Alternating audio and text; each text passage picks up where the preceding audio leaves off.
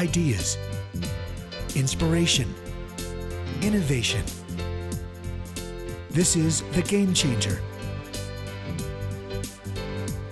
And now here's your host, Chicky Fitzgerald.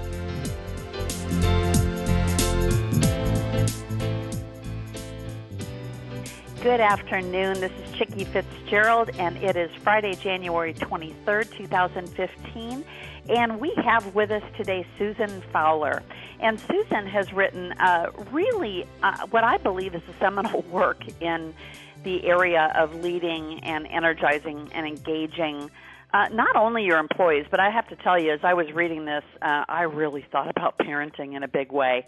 And it's called Why Motivating People, and you can substitute your kids, doesn't work and what does.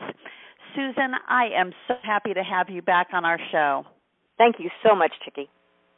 So, Susan, I always like to hear a little bit about you before we dive into the content of the book, and there is so much meat in this book that I was saying before we got on the air. I really think we may go a few minutes longer than 30 minutes today.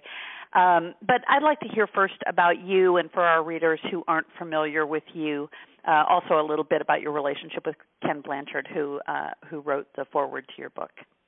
Well, thank you for asking. You know, when someone says a little bit about the history, your history, it makes me shudder because I realize I probably sound a lot older than I feel at this point, which I guess is a good thing.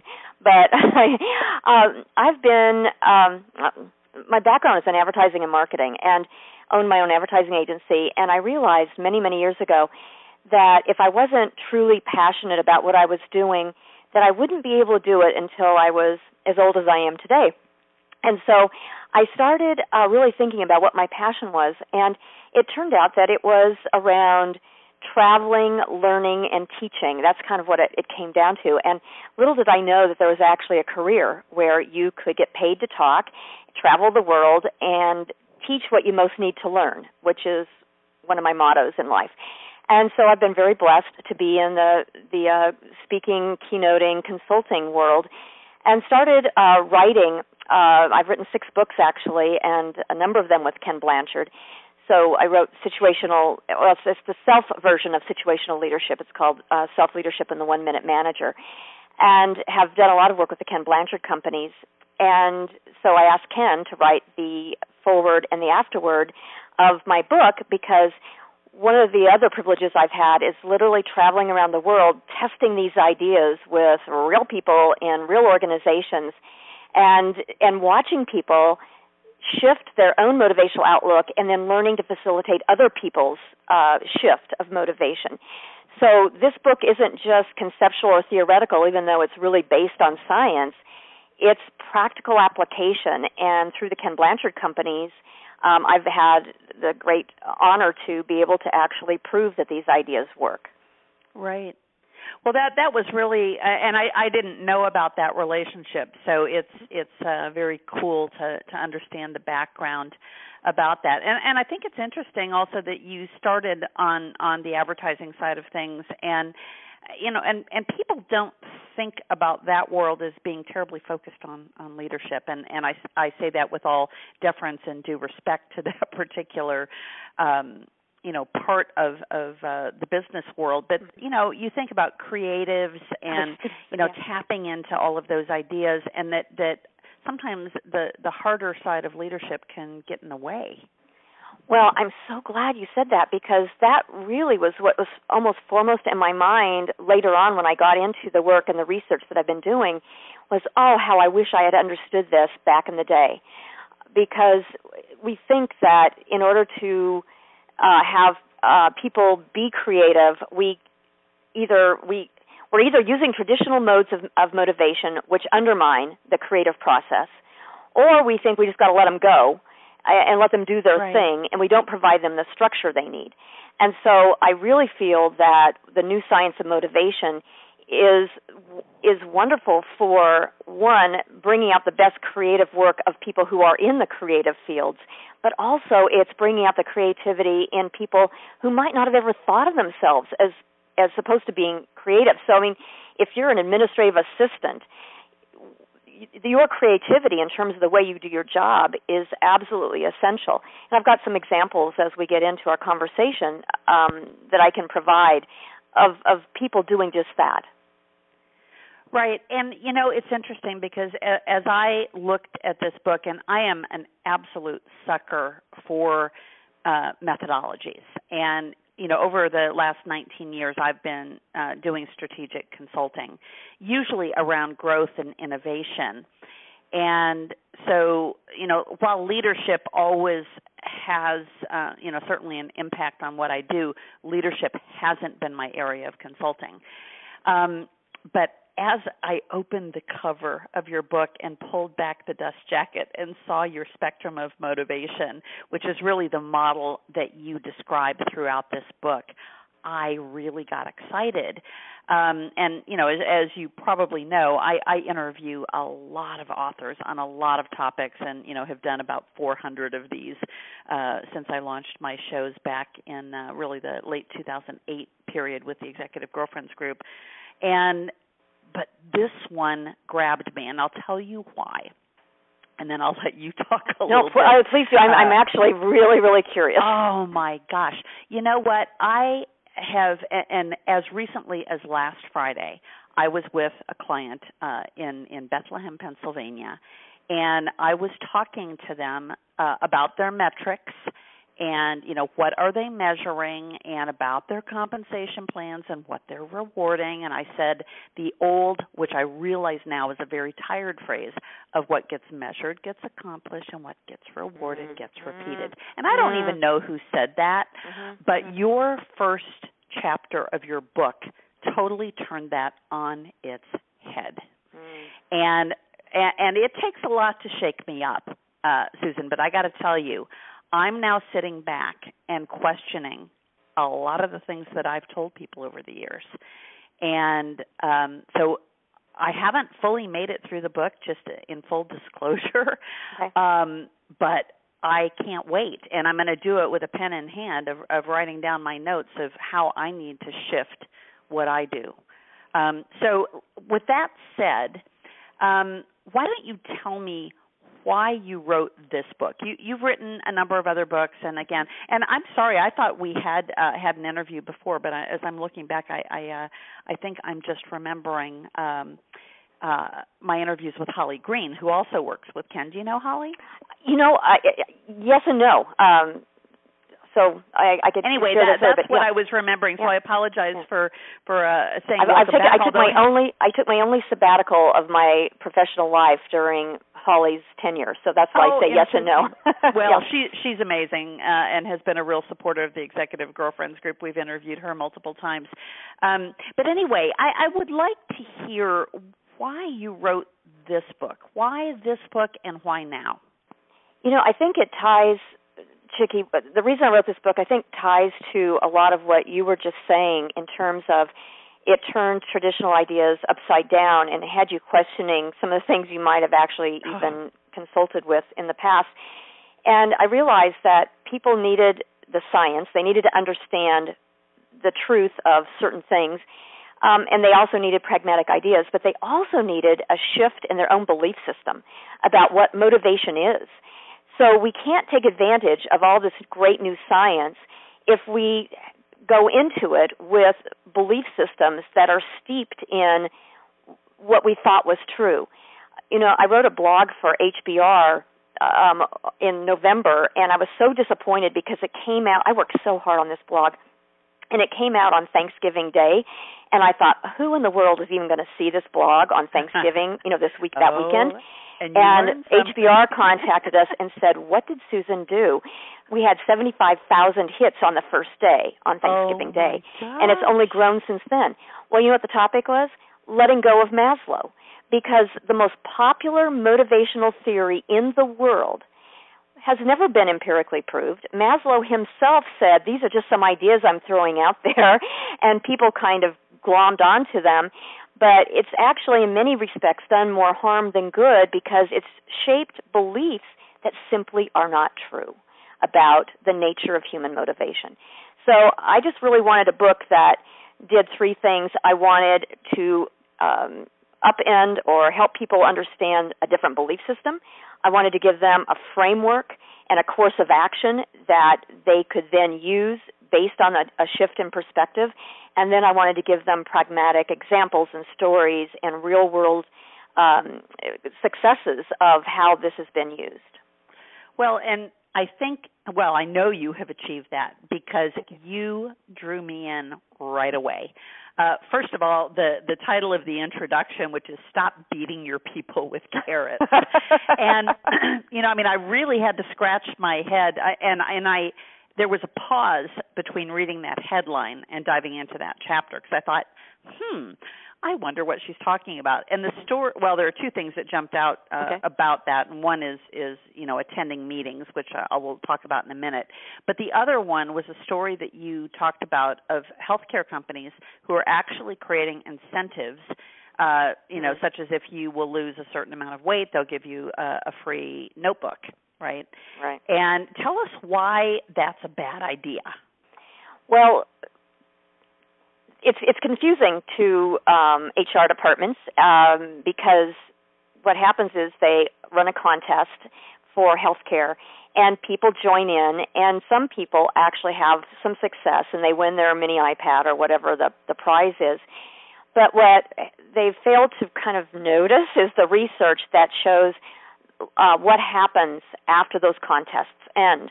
And so within 12 weeks of a contest ending, even the person or people who have won revert back to their old behaviors. And, in fact, if they've lost weight, they not only gain the weight back that they lost, they gain more weight back. Right. Because what happens is they now have a sense of like they're not competent enough. They are frustrated. They're disappointed in themselves. They lose their own sense of confidence in their capacity to actually master their world. And all of those things are undermining people's basic psychological needs that helps them to thrive.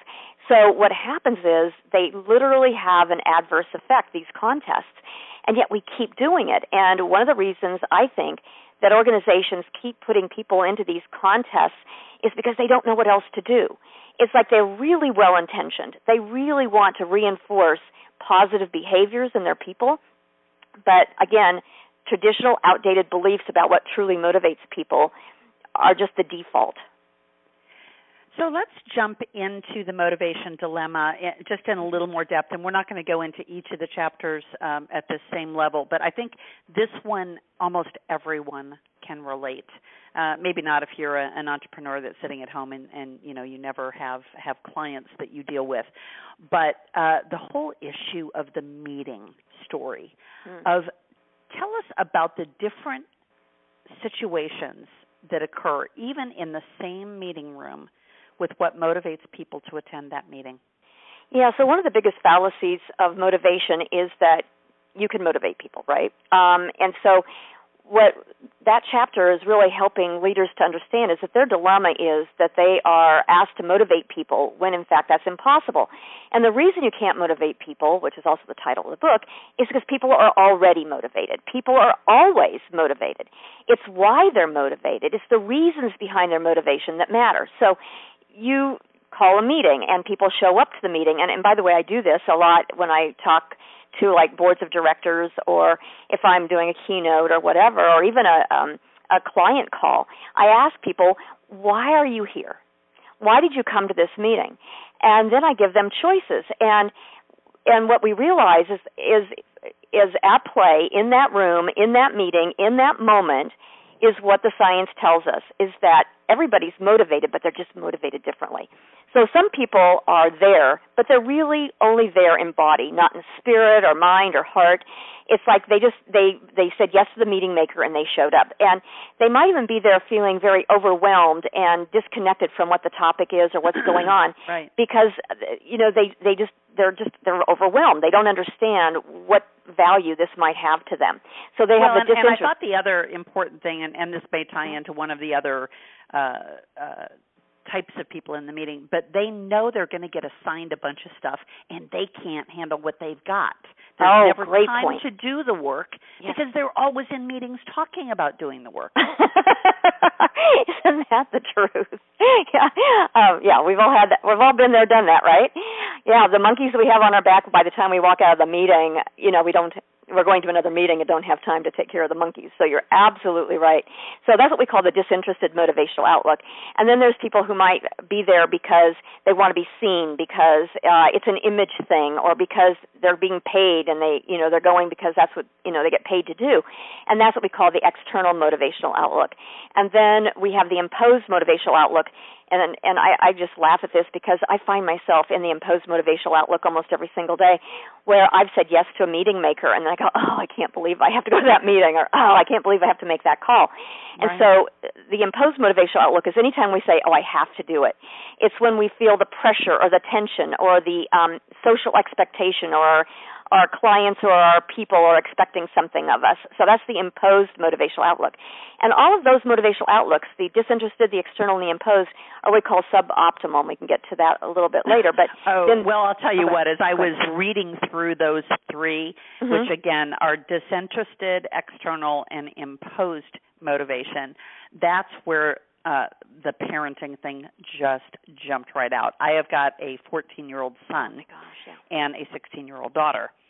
And my son, lives between, the disinterested, external, and imposed motivation, and he can't ever get out of it because, and I, quite frankly, I think my husband and I keep him there.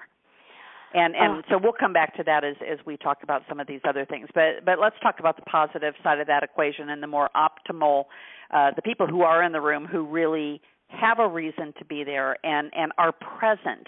Because I think the thing is, and I don't know if you use these words at all, but in that suboptimal part of this diagram, which I'm hoping you have on your website or blog somewhere that people can actually see the visual before they get the book delivered to them, is that those people below the line are not present at the meeting. They may be physically there, but they're not present. Yeah, I think the thing that's confusing to a lot of leaders especially is that, and forgive me because I'm going to step on some toes, I'm sure, right now, but the thing that gets me a little bit frustrated about people saying, oh, but they're so excited about this goal, or they're really happy about it.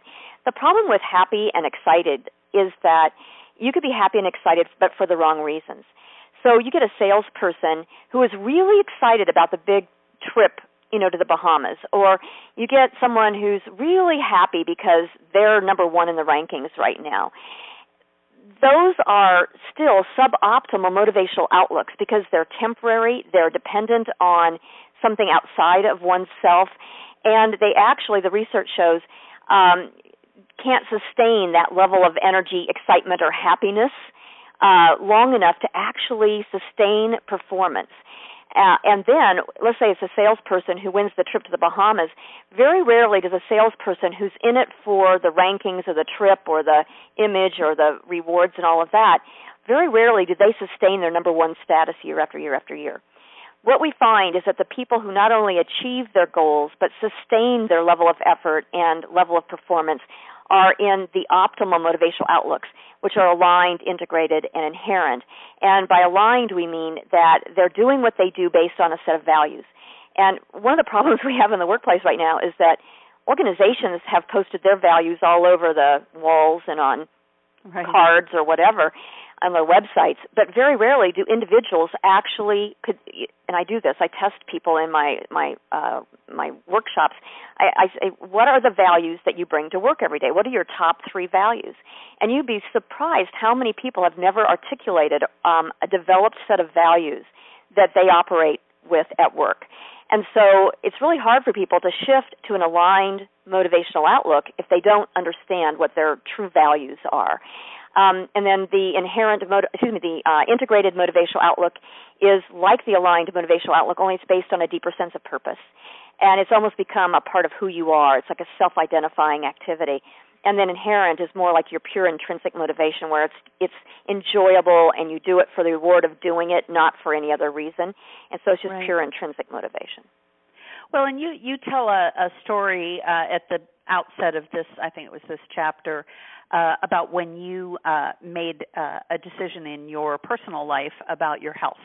Yeah. And can you give us that little glimmer? Because I thought that one was really, again, this really hit home to me, the value of doing things for the right reasons, and that the things that we find hard, and this time of year everybody is, has shifted focus to their health, and maybe they're out working out more and they're trying to eat the right things, but it becomes hard when you aren't motivated to do that for the right reason. So yeah, and by the way, what you just reminded me reinforced, I guess is a better word, is that I'm really aching to write the next book, which is going to really be for individuals and how to use this information for shifting their own motivational outlook rather than just from the leader's perspective so much. But the reason I got into all this research was almost 35 years ago now.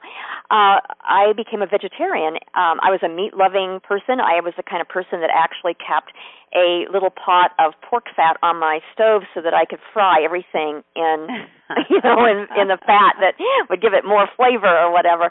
So I loved meat, but I saw something on television about the way we treat meat that we eat, and literally overnight I became a vegetarian, and I have been a vegetarian now for 35 years. I'm very strict. I'm not vegan, but I have been, but I'm a very strict vegetarian. And people say, "Oh, you're so disciplined. How in the world do you do that?" And I realized way back then it didn't take any discipline whatsoever. And so discipline now has become my red flag. Whenever I'm doing something and I go, "Why, I have to be disciplined," it's like, okay, why do I need to be disciplined? It's because at some level I have not aligned what I'm doing to values or a sense of purpose. And so until I started researching the science of motivation, I always wondered, why was it so easy for me to become a vegetarian? I knew somehow it was linked to values, but what I really began to realize after studying the new science of motivation is that there were real reasons that I was able to make that shift so clearly. So let me just give an example for anybody who, like you say, on top of the year, you want to go on a diet. And what I find really funny is that you say, okay, I can't eat gluten, or I can't eat bread, or I can't eat, whatever. And as soon as you say that, you have actually undermined or thwarted one of your basic psychological needs, which is the need for autonomy. So saying, I can't eat something, undermines your need for autonomy. And how do you get your need for autonomy back? By doing the thing that you've told yourself you can't do. So the very process of creating a diet undermines the probable success of that diet. However, when you're able to say, I am going to eat this way because I have a value around preserving the planet, saving animals, being healthy, living for my children's so I can be a better parent and in my children's health, be a good role model, then you're able to sustain those positive eating habits. Well, and I'm so glad that you're going to translate this into that world because, again, I think the whole issue of parenting and really the word discipline is a good one and busting up that word. Because I have taken control of my health for the first time and, am not on a diet, but I went to see a dietitian and I'm going to see a doctor who focuses on finding root cause of things rather than throwing medicine at it. Because I'd like to be free of, taking statins for the rest of my life. And, just all of those things. And again, I have called it my Project 75 or Beyond 75, which is both of my parents died at 75. Oh, my gosh. And I've got kids, that, as I said, are just about 15 and 17. And, I'm close to 60 and my husband is over 60 and I think, wow, that's not a long time into the future, so I better take charge now. So again, can I just say something about that, Chickie, real quick? Is that what you've just expressed in that conversation was one, I'm taking charge now. That's your sense of autonomy. So that's one of your basic psychological needs that you're satisfying just through that statement. And then you are getting all the information you need and you're creating a structured plan, and that's giving you one of your other psychological needs, which is competence, a need to feel that you are growing and learning and that you are getting better at something and that you know what you're doing. And then it just sounds to me like, also you're satisfying your need for relatedness, which is, to be there for your children because there's a sense of love and community there. So what you've just done is satisfied what we call your psychological needs for ARC, autonomy, relatedness, and competence, just in the statements that you gave me. And that's what I'm asking leaders to do. That's what I would ask parents to do, is to have conversations with people so that they start to get in touch with the possibilities of their autonomy, relatedness, and competence. So back to the business world side of this. So we have established in the first section of this book that there's this dilemma. There's actually this war that goes on between leaders and their staff, and between even the staff between their own ears of arguing with themselves about things. And so you then move into a chapter that talks about what really motivates people and what the real story is behind it. And so I'd like to talk a little bit about the true nature of human motivation, because this is the heart of the science that you are tapping into. Exactly. And so most of us have been operating, and a lot of the research over the years has been operating on what's called drive theory. And drive theory is that we, as human beings, have certain kind of inherent drives that are what predict or cause our behavior. And the problem with drive theory has always been that it's based on deficit. So, for example, if you have a tissue deficit of liquid in your body, you are thirsty. You drink, now you have replenished your tissues, you're no longer thirsty. So the problem with all of that is that what the new research says around psychological needs is that they're just the opposite of biological needs or drive theory. In other words, when you have your psychological needs satisfied, it feels so good. You have such positive energy, vitality, and a sense of well-being that you want to sustain that. And so that's what motivation is. It's a sustained effort over time. And so that's what optimal motivation is, I should say. It's a sustained effort over time. And so what we're really trying to help people understand is the nature of human motivation is based on the satisfaction of these three psychological needs that I was just talking about, autonomy, relatedness, and competence. So as the next chapter actually talks about the danger of drive. And so talk to us about that.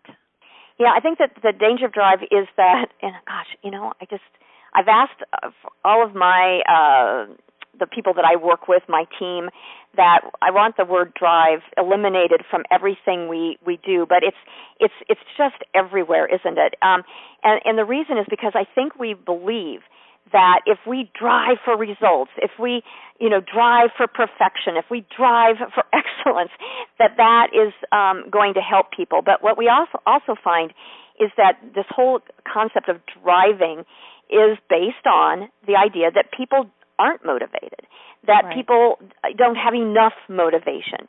And so when we keep focusing on driving people, what happens is we do the default. We're more automatically defaulting into, that person doesn't have enough motivation, so I'm going to give them something to bridge the gap. So we start defaulting to incentives, to bonuses, to power, to status, thinking that those are the things that are going to drive people to be more motivated. When, in fact, what we really need to be doing is to be saying, how do we satisfy people's basic psychological needs? And that's a very different process. And ironically, that means not focusing on the results, but on how those results are obtained, on the process of getting those results. Right. So, the interesting thing that keeps popping into my head, because we have heard women say, men are just lazy. Right? They aren't motivated. So wait a minute, that's not true? Sorry. Hey, I'm going to put you on the spot here, because what I want to know is, are there differences between men and women in what you're talking about? Yeah, that's a really good question. first of all, the science regarding these 3 psychological needs, the reason I think they're so exciting, and I personally have experienced this, as I said, literally teaching this worldwide in China and India and all over Europe and you name it, is that these psychological needs are universal. So they're not different depending on your gender or your generation, your culture, your race. Every human being has these psychological needs.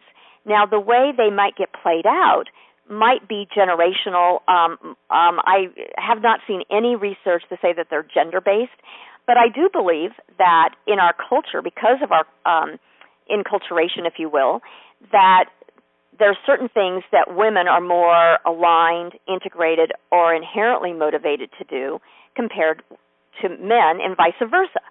And so our testosterone levels or our estrogen levels or our upbringing or, the roles that we play in our work and our life absolutely play into what we find optimally motivating versus suboptimally motivated. Now, you then dive into the notion that motivation is actually a skill, which implies that you can hone that skill. And I think that is probably the most exciting revelation through all of this, is that through the research that the Ken Blanchard Companies has done, as well as the research in the academic motivation world, what we understand is that every single day people are going through an appraisal process. They're looking at their work environment and saying, do I feel safe and secure, or do I feel threatened? Do I feel pressure, or do I feel, do I have choices? And so they're constantly evaluating, subconsciously or sometimes consciously, and coming to conclusions about how they feel in the workplace. So it's kind of ironic that feelings are not really, explored or tolerated or a subject of conversation in most organizations. But what we know is that people come to conclusions about their well-being or ill-being, and that those conclusions about well-being lead to people's intentions and behavior. And so we started looking at that appraisal process, and we were able to identify that when people have a positive appraisal process, that they have positive intentions in the workplace, and we've identified 5 intentions that people who, when they're optimally motivated, have versus people who are suboptimally motivated. And it's not ironic, but it's exciting, that those 5 intentions also are the intentions that are characterized by what's called employee work passion. So what we find is that when people have a positive appraisal experience over time, they have the intention to stay in their organizations and endorse the organization to other people, to perform at above standard expectations, to use discretionary effort on behalf of the organization, and to be an organizational citizen, to use citizenship behavior. So we thought, wow, if that appraisal process is happening constantly throughout the day, and we know that there's really long-term benefit and short-term benefit for having a positive appraisal, what if we could teach people the skill of actually managing that appraisal process? And that's what our training program, Optimal Motivation, is all about, and that's what I was actually teaching, practicing to get the results that we express in the book. Right, and so you call this a motivational outlook conversation. Exactly. And so what are the characteristics of that? And maybe I should ask the harder question of, if you've got someone who has been somewhat of a problem employee, they're not engaged, they're living in that bottom half of the diagram. How do you use a positive outlook conversation? And I'm asking this also, of course, as a parent of a son who hasn't made it to the top yet. The top part of that, of really doing things because he loves to do them, other than fishing and, some of his personal passions. But, the things that, like reading a book, he'll read a book if I make him sit down and do it, but then I'm the one who's making him live in that. Oh, gosh. Exactly. And, boy, when you're in a position of power, you have to be really sensitive, because when you use it. Is power, yes. Yeah. We just did a huge study and showed that that leaders and parents cannot use power to help a person shift their motivational outlook, but they can absolutely use their power, and usually do, to keep them in the suboptimal motivational outlooks. So your instincts are absolutely, right on target. So that's it's an answer that I want to give in a short, sweet couple of sentences, and it's also a skill that requires some practice and understanding. So when you're having a motivational outlook conversation with someone, it's as simple and as challenging as helping that individual get to the underlying reasons that they're either doing or not doing something. So if it's your son and reading a book, for you to understand, let me back that up, because it's not at all about your understanding, by the way. And that's one of the hardest things, is that this is not about Chickie understanding it. It's about her son understanding it. Right. So it's you facilitating his understanding of why he might read a book and why he doesn't want to read a book. And for him to get in touch with those underlying reasons. Here's the biggest pitfall that I see leaders and parents doing is, you don't want to read that book.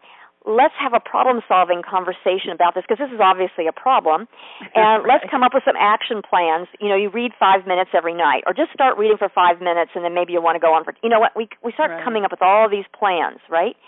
But any coaching intervention, any action planning, any problem-solving conversation is going to be built on sand and worthless if you haven't previously had a conversation about why would the person do it or not do it in the first place.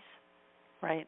So helping them, and I swear, just asking why, and asking them for the permission to kind of get at why is that, or why is that, well, why is that important, or why isn't that important to you, and just having that sincere, authentic conversation helps them get to a place where they start to either align with their values, connect to a noble purpose, somehow get in touch with their autonomy, relatedness, and competence needs. So it's a fascinating process, and one that I think I described fairly well in the book, and that can be taught to leaders. And obviously, I do this to myself all day long. I'm going into a meeting. How do I feel about that meeting? Why do I feel that way? I'm a little bit afraid. Why am I afraid? What am I afraid of? I'm afraid I'm going to look stupid. Why am I so afraid I'm going to look stupid? Because I care about the image. Why do I care about my image? It's just fascinating. You just keep kind of digging, and all of a sudden you get to this, wow, I'm really insecure about my level of competence going into this. Why would I be insecure about that? And then I get in touch with what have I accomplished, what my strengths are, what I bring to the party, and it's just fascinating how that then I get in touch with my psychological needs are really being satisfied. I was just distracted by all the other crap out there.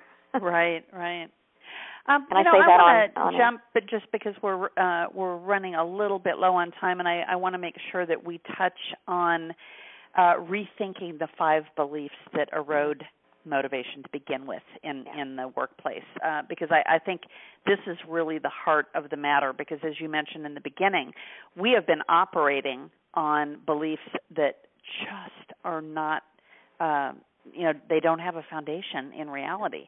So what is the first one? The first one, and I guess I should have my book out. I'm doing this all by memory. But the first one is. I know what it is. It's not personal. It's just business. Yeah, I know what it is. It's not personal. It's just business. And I just challenge leaders to think, what might they be doing differently if they switch that belief around and have the belief that if it's business, it is personal. Because it would give us the opportunity to deepen relatedness, one of the 3 psychological needs that I think is woefully absent in the workplace. And could I just say a word about this, Chickie? Because even if we didn't get to any of the other beliefs, I think this is so critical to understanding, as you say, a lot of the heart of what's in this book. And that is that every human being has a need for relatedness. And if we wonder why young people are constantly attached to social media and Facebooking and Twitter and Instagramming all day long, it's because they don't have a sense of relatedness through their work. They're not in touch with the meaning behind what they're doing, or they don't have a sense of purpose, or they don't have a sense of community at work. And a lot of baby boomers and older than baby boomers, when we went into the workplace, many of us worked in organizations. I've been with the Ken Blanchard Company for 25 years now. We have a sense of community or had that through our work. And the younger generations, because of the nature of the workplace today and the nature of the jobs that they're doing, they bounce around a lot, so they don't have that sense of community. But I think we can still build it. So people say, oh, well, social media. But the thing is I'm not sure that social media is actually meeting their relatedness needs, because they need a deep sense of connection. It's not about how many friends you have or how many contacts on LinkedIn.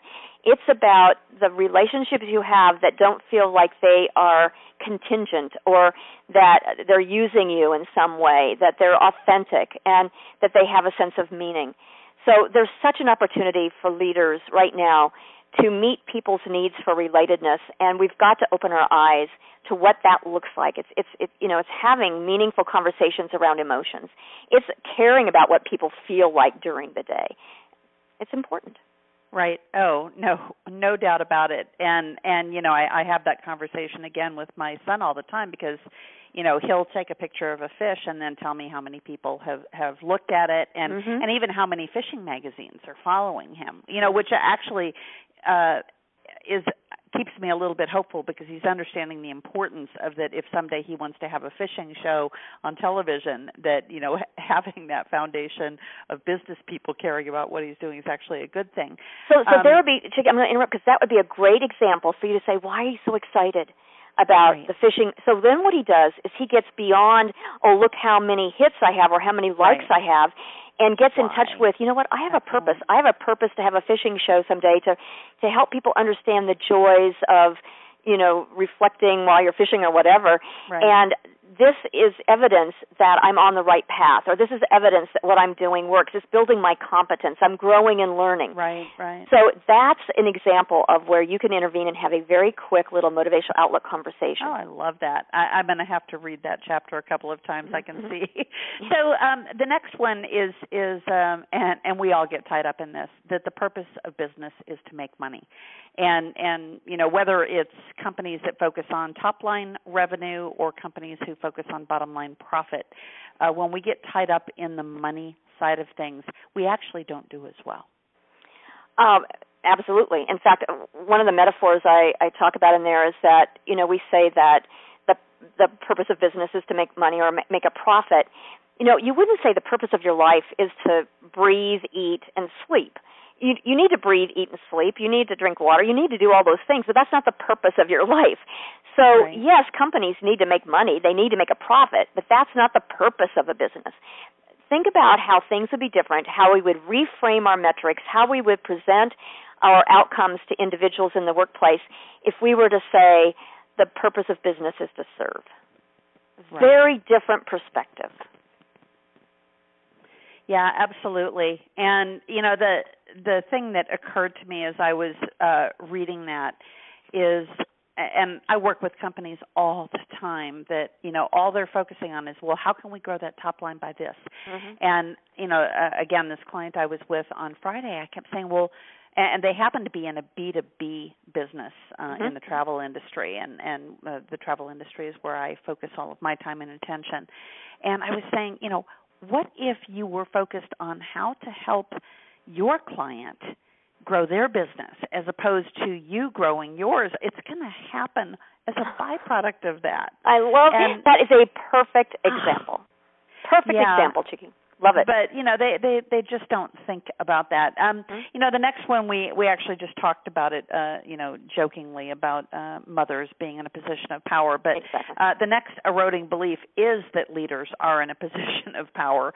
And it doesn't take long to actually learn that is not the case. No, in fact, I think I just give you a quick example. A woman in one of my seminars said that she had gotten in an elevator at work, and she works in a big multinational company and was at the headquarters that has like 30 floors or whatever, and so she's on the elevator. She's all by herself. Elevator stops, doors open, man gets on the elevator. Turns out it's the CEO of the company. She knows this because she's seen him in pictures and videos and in the annual reports, but she's never met met the president, right, a CEO. And so there, all of a sudden, she starts to palpitate. Her heart's rushing, and she's starting to kind of sweat, and she's thinking, I wonder if he's going to say anything. Should I introduce myself? And, well, what should I say? How should I handle this? And he's just looking forward, and doesn't say anything. And she's like, okay, should I say something? Should I not? And then they get a couple floors up, doors open, and he gets off. And as the doors close, she is so angry. She says, I was angry at him because he didn't even bother to acknowledge me. He didn't say hello. He didn't introduce himself. Right. I was mad at myself because I didn't extend myself. I didn't say anything. And I thought, if that had been, a coworker or a janitor or somebody from the outside that she didn't know or recognize, that would have been a very different elevator ride. Yes. But that CEO, by virtue of his title and by virtue of the fact that she knew he was powerful, actually created a different energetic, a different dynamic in that elevator. And so leaders need to be aware that the very fact that they have power actually shifts the dynamic. And that's why they need to be sensitive to it and then make sure that they're not using their power but empowering others to understand their own power, which comes through the satisfaction of their psychological needs. Right. So the next one actually is pretty closely tied. Hello?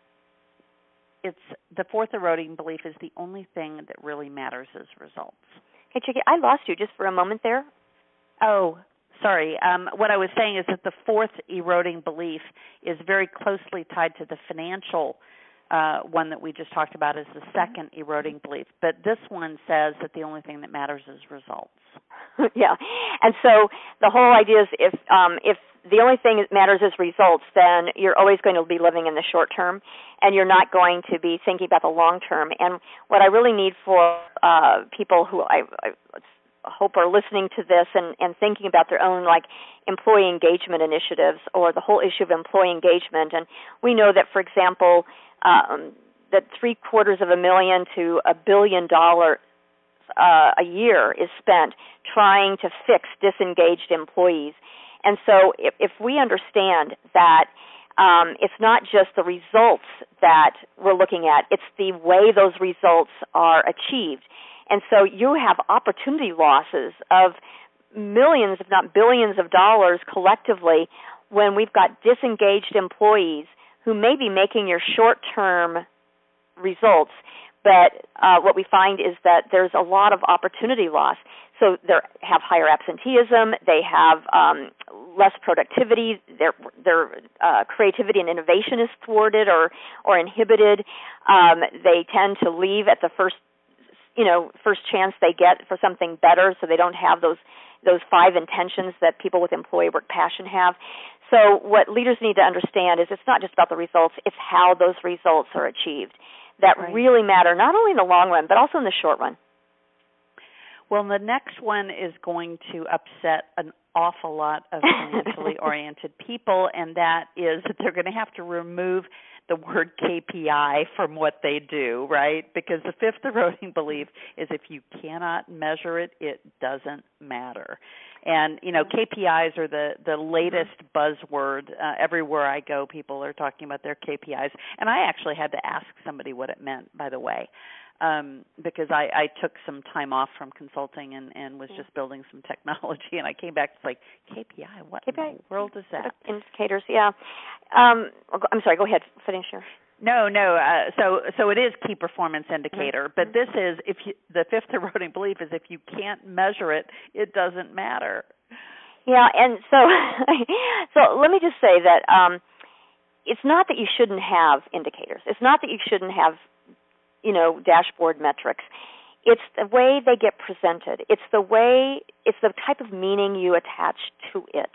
And so if you really think, if you're a parent, if I was to ask a parent, what is it you really want for your child? I don't get a lot of parents saying, I want my child to have a beautiful home with a white picket fence and own a Maserati and be financially set for the rest of their lives. Now, they might want them to have some financial security, but what I hear mostly from parents is I want them to be healthy. I want them to be happy. I want them to have love in their lives. I want them to have a sense of meaning and purpose. I want them to make a contribution to society. Those are things that are not easily measured.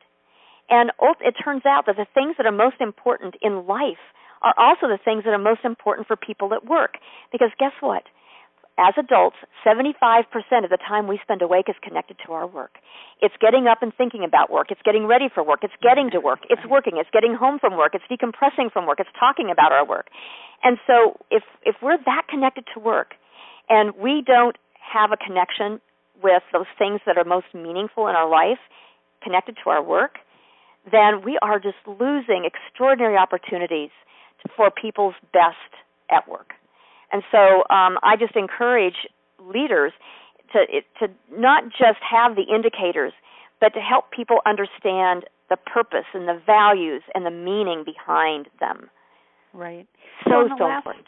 In the last few minutes that we have, because I know you've got another obligation at 1 o'clock, you actually give us hope at the end, because, as we're going through all of this, it's like, oh man, I've got to rethink everything. And I remember the story in the beginning of the book of you saying that you were talking about all of this in China, and a guy actually said out loud, that he just expressed his dismay over shock that you've dismantled everything that he had built his career on. So Chapter 7 is the promise of this optimal motivation, and you're giving us hope. So let's close with that.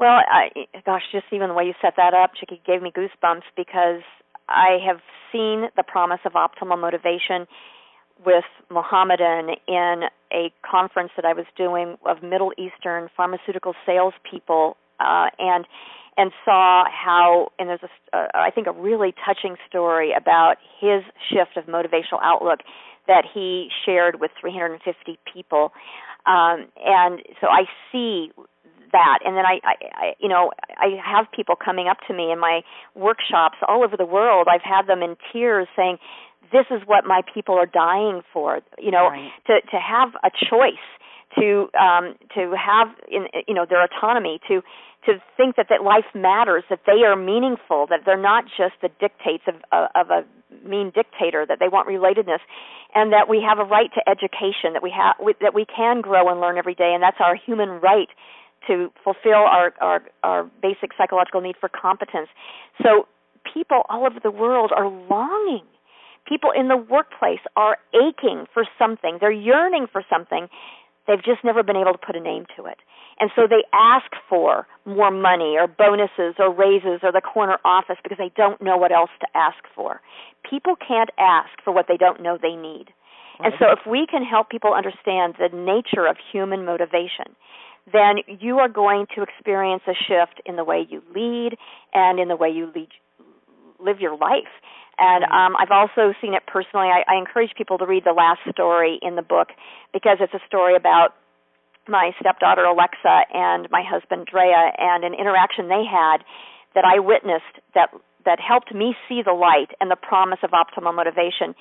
And just recently, as I was doing a keynote, I told that story, and then I showed a video, and the video was of a little baby building a tower. And after building the tower, after lots of struggle, and the tower kept falling, and then she finally got the tower built, she looks at the camera and she goes, "I did it! I did it!" And then I shared that the mother taking the video was Alexa, and that the baby is our granddaughter. And so these ideas that we started working with Alexa when she was 12 years old, now as a mother she is using with her children. And I have seen it come full circle. And it does indeed give me the promise that we can make a better world, and there's people doing it every single day. Wow. Well, Susan, thank you so much for sharing what turned into an hour. I told you I didn't think we'd make it in 30 minutes, but this has been amazing. Again, the book is Why Motivating People Doesn't Work and What Does, The New Science of Leading, Energizing, and Engaging. Susan, how can people best contact you? Thank you for asking that. I do have a website, www.susanfowler.com, so hopefully that's easy to remember. And there's actually a free motivational outlook assessment that people can take and get immediate results, so I would encourage them to take advantage of that. And then also on the website, there's a link to the book, and so they can download the chapter of the book that you were saying. I hope they have a place they can look at this before they buy it. So feel free to download the chapters of the book on my website. And there's a lot of other really wonderful resources. Like we just published a manifesto about those 5 eroding beliefs with CEO 1-800-CEO-READ. So that's in the website. You can find a lot of wonderful resources there. Well, again, thank you so much, Susan, and I just wish you all the success. It sounds like you're already enjoying that, so it seems redundant to even say that. No, I love it because you know what it does? It gets me in touch with how optimally motivated I am, and I want to thank you because discussions with people like you really reinforce that I'm on the right path. It's really exciting. Thank you. Well, excellent. So have a great weekend. And for those of you who'd like to know more about the Executive Girlfriends Group, just go to www.executivegirlfriendsgroup.com. We also have a Facebook group and then a private Facebook group for our members. Thanks for listening, and we'll see you next week. Thanks, Chickie. Okay, thank you.